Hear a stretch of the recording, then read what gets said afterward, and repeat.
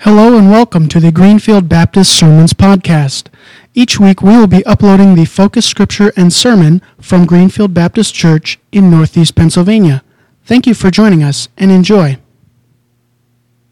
Time for scripture.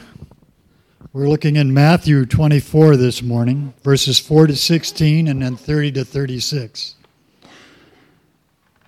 Jesus answered, "Watch out that no one deceives you. For many will come in my name, claiming I am the Christ, and will deceive many. You will hear of wars and rumors of wars, but see to it that you are not alarmed. Such things must happen, but the end is still to come. Nation will rise against nation, and kingdom against kingdom. There will be famines and earthquakes in various places. All these are the beginning of birth pains. Then you will be handed over to be persecuted and put to death, and you will be hated by all nations because of me. At that time, many will turn away from the faith and will betray and hate each other. And many false prophets will appear and deceive many people. Because of the increase of wickedness, the love of most will grow cold. But he who stands firm in the end will be saved. And this gospel of the kingdom will be preached in the whole world as a testimony to all nations. Then the end will come. So when you see standing in the holy place the abomination that causes desolation, spoken of through the prophet Daniel, let the reader understand. Then let those who are in Judea flee to the mountains." Then verse 30 it says, At that time, the sign of the Son of Man will appear in the sky, and all the nations of the earth will mourn. They will see the Son of Man coming on the clouds of the sky with power and great glory. And he will send his angels with a loud trumpet call, and they will gather his elect from the four winds, from one end of the heavens to the other. Now learn this lesson from the fig tree.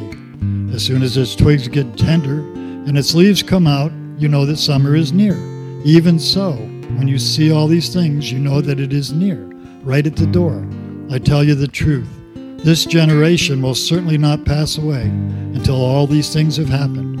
Heaven and earth will pass away, but my words will never pass away. No one knows about that day or hour, not even the angels in heaven, nor the Son, but only the Father. May God add his blessing to the reading and hearing of this, his holy word. All the talented people we have. Mr. King even wrote that music, that last song you heard, so, my goodness.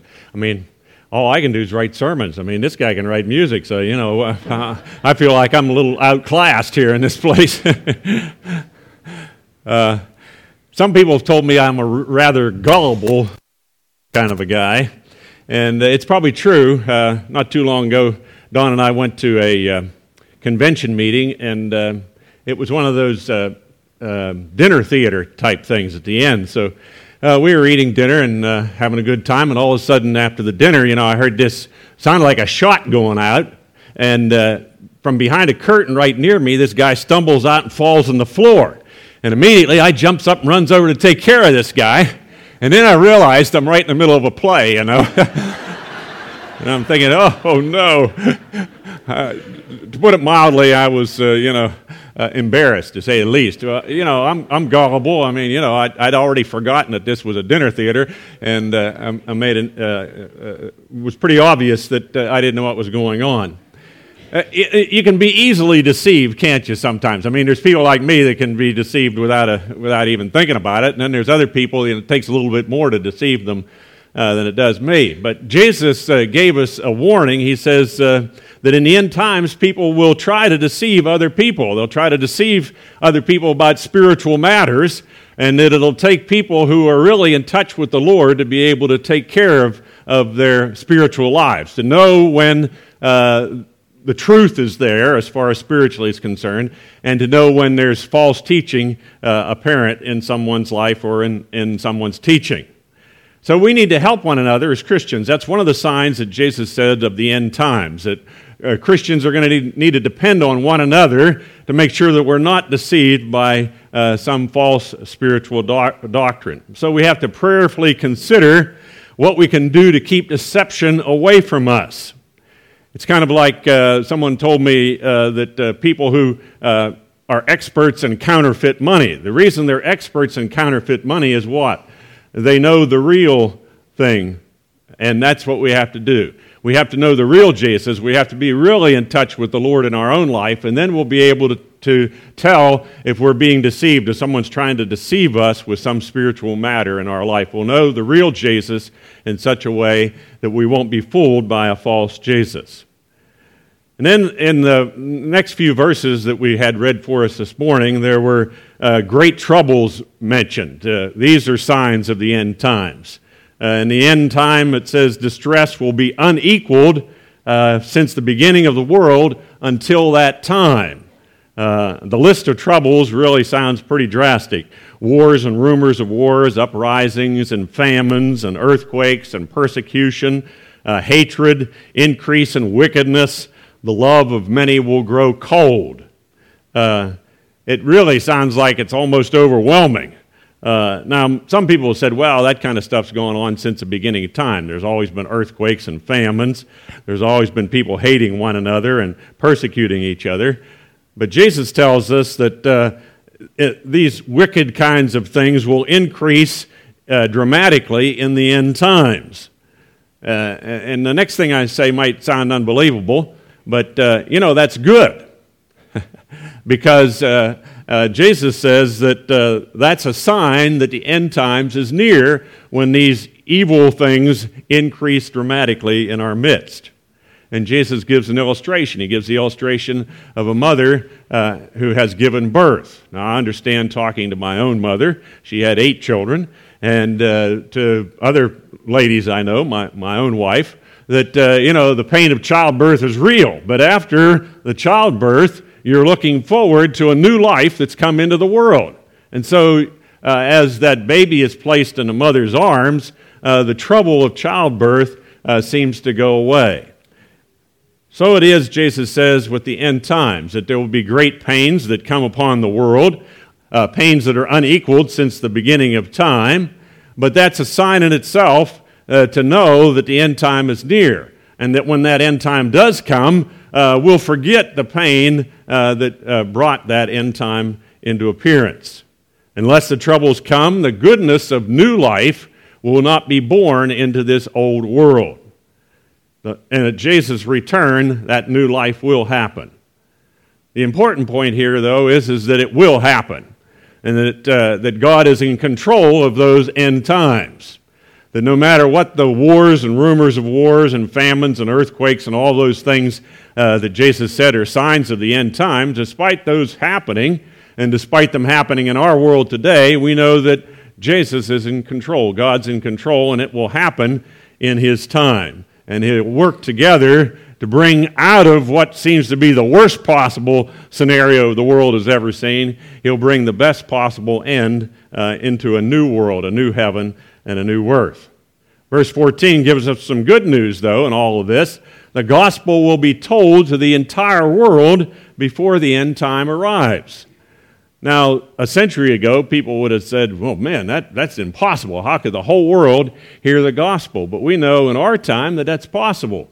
For example, when many years ago now, 17 years ago, when the disaster happened in New York City, and they had a national prayer day and worship day at the National Cathedral in Washington, D.C., Billy Graham came and spoke at that event, and his words were transmitted around the world. In every language and in every nation, people heard the message about Jesus, and that's been those many years ago. And today, the message of Jesus is nearly universally receivable anyplace. If you have a shortwave radio, you can pick up Christian broadcasting. There's all kinds of ways in which the good news of the gospel is being preached to the entire world, even as we stand here today. Jesus refers to another sign in verse 15. He talks about the prophet Daniel. Daniel being the Old Testament fellow who spent many years in exile, practically his whole life in exile, serving a foreign government. But during that time, Daniel was so faithful to the Lord that he saw visions of the end time. And one of the visions that Daniel saw was religious heresy and desecration, abomination that causes desolation, he calls it here in this passage. But Jesus is referring to the fact that in the end times, people will dismiss holy things. They'll they'll deny that there is such a thing as holy. They'll deny that there is such a thing as God. That holy times and holy places and even holy people will be desecrated and put down and put aside, and no one will even think about holy things at that time. But Jesus also gives us relief to all these terrible signs. He says that for the sake of the elect, in verse 22, that is, believers in Jesus, for the sake of the elect, those days will be shortened. So even in the end times, when it seems like all the problems of the world are compounding upon each other, Jesus says the promise is that God's mercy is still available to those who call upon Him. And then some people say in the end times, when will it happen? Maybe it's already happened. Maybe we've missed it all. But Jesus relieves His disciples by saying that when He comes, everybody's going to know about it. In verse 27 in chapter 24, it says here, so if anyone tells you, I picked the wrong verse. For as the lightning comes from the east and is visible even to the west, so will be the coming of the Son of Man. And then in verse 30, Jesus says, at that time the sign of the Son of Man will appear in the sky, and all the nations of the earth will mourn. They will see the Son of Man coming on the clouds of the sky with power and great glory, and He will send His angels with a loud trumpet call, and they will gather His elect from the four winds, from one end of the heavens to the other. So it's going to be a public event. Everybody will know when Jesus arrives. People will know that Jesus has come to bring His own to their heavenly reward. Unfortunately, though, some people are not going to be ready. Unfortunately, some people, even though they know and they see Jesus coming and they see the signs of the times that we've mentioned here, some people still won't be ready. They'll be indifferent to Jesus coming. They'll be taken by surprise. And it says in the one verse that some people will even continue to do evil right up to the very end. They will deny God. How sad it is that with all the signs of Jesus coming, that some people will still not be prepared. And so you and I as Christians have something to do between now and then. Jesus gives us the signs of the times, but quickly, right following on these signs of the times in chapter 24 is all of chapter 25.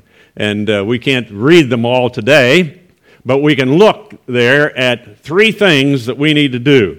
Each parable tells us something that we need to do in light of the fact that Jesus is coming soon. The first parable is a parable of the virgins. And basically all it's telling us is be prepared. 5 virgins were unprepared, and 5 virgins were prepared. The ones that were prepared by providing light and letting their light shine forth until the bridegroom comes, until Jesus comes. They were continually ready to let their light shine until the bridegroom comes. The 5 that were unprepared, they let their light go out. They extinguished their witness. They denied the fact that there was Jesus coming, whatever you want to say, but they missed the arrival of the bridegroom, and so they were kept from entering into the eternal kingdom. The question in that parable is, are we prepared to keep our light shining?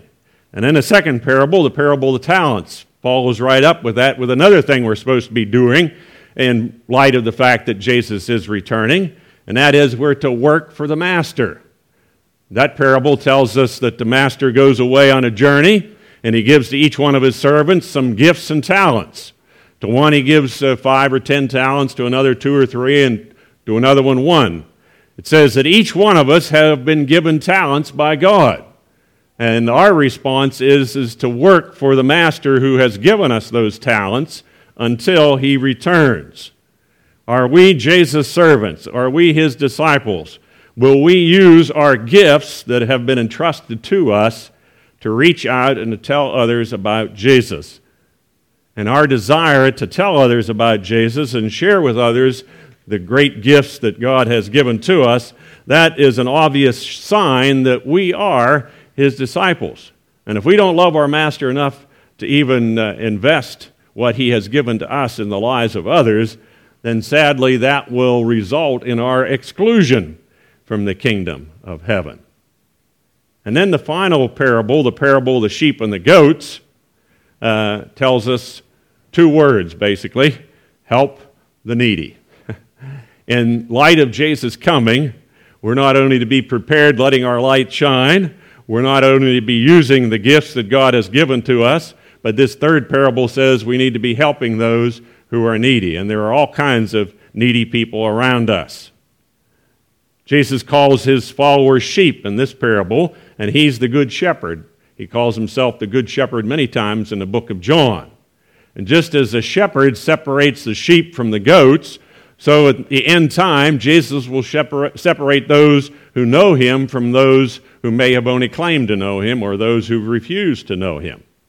This parable is for Christians to examine ourselves and to look and ask ourselves, are we acting like Christians or just pretending to follow Jesus and his teaching?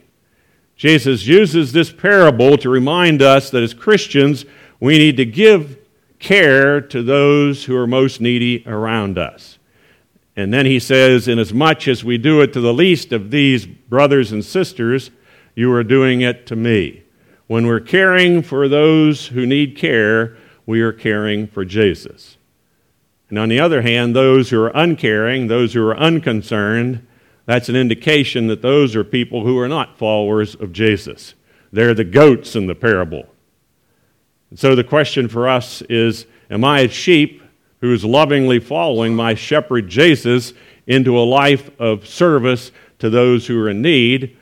Or am I a goat who cares not for other people? Am I a goat who's selfishly pursuing my own dreams and my own aspirations and not caring for others? One thing we know for sure, the signs of the end times are not only just signs that are written in a book, but they're the truth. It's a real event. It's really going to happen. Just as real as this worship service is right now, it will happen. And we can either be prepared, as the 5 wise virgins were, or we can be unprepared. We can be working for the Master, and we can be helping those who need us, or we can refuse to follow our shepherd Jesus.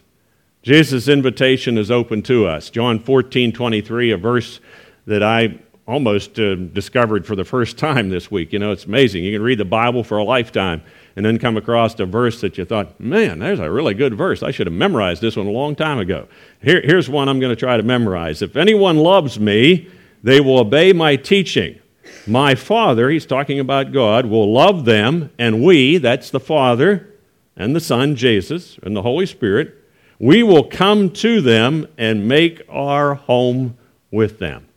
What a promise that is. Jesus says, if we obey his teaching to name him as Lord and Savior in our life, his teaching that his blood upon the cross, his death upon the cross is for our sin, if we obey that teaching, then he will come with God the Father and the Holy Spirit, and he will love us and make his home with us. What a joy that will be. And if you haven't made that decision, today's the day. Today's the day that you can make the decision to follow Jesus and be prepared for the signs of the time for Jesus' return. Shall we pray? Thank you, Lord Jesus, for the gift of the promise of your return. We thank you, Jesus, that it's not just a fairy tale written in a book long ago, but it's just as real as we are real here today. And we pray, Jesus, that if there's one here who is not prepared, there's one here who has not called upon Jesus to find forgiveness and life abundant and eternal, today might be the day. And for those of us, Lord, who have called you Lord and Savior for years, help us to be prepared to work for the Master Jesus, to help those in need around us, that we might show our love for you. Through Christ Jesus our Lord, we pray. Amen.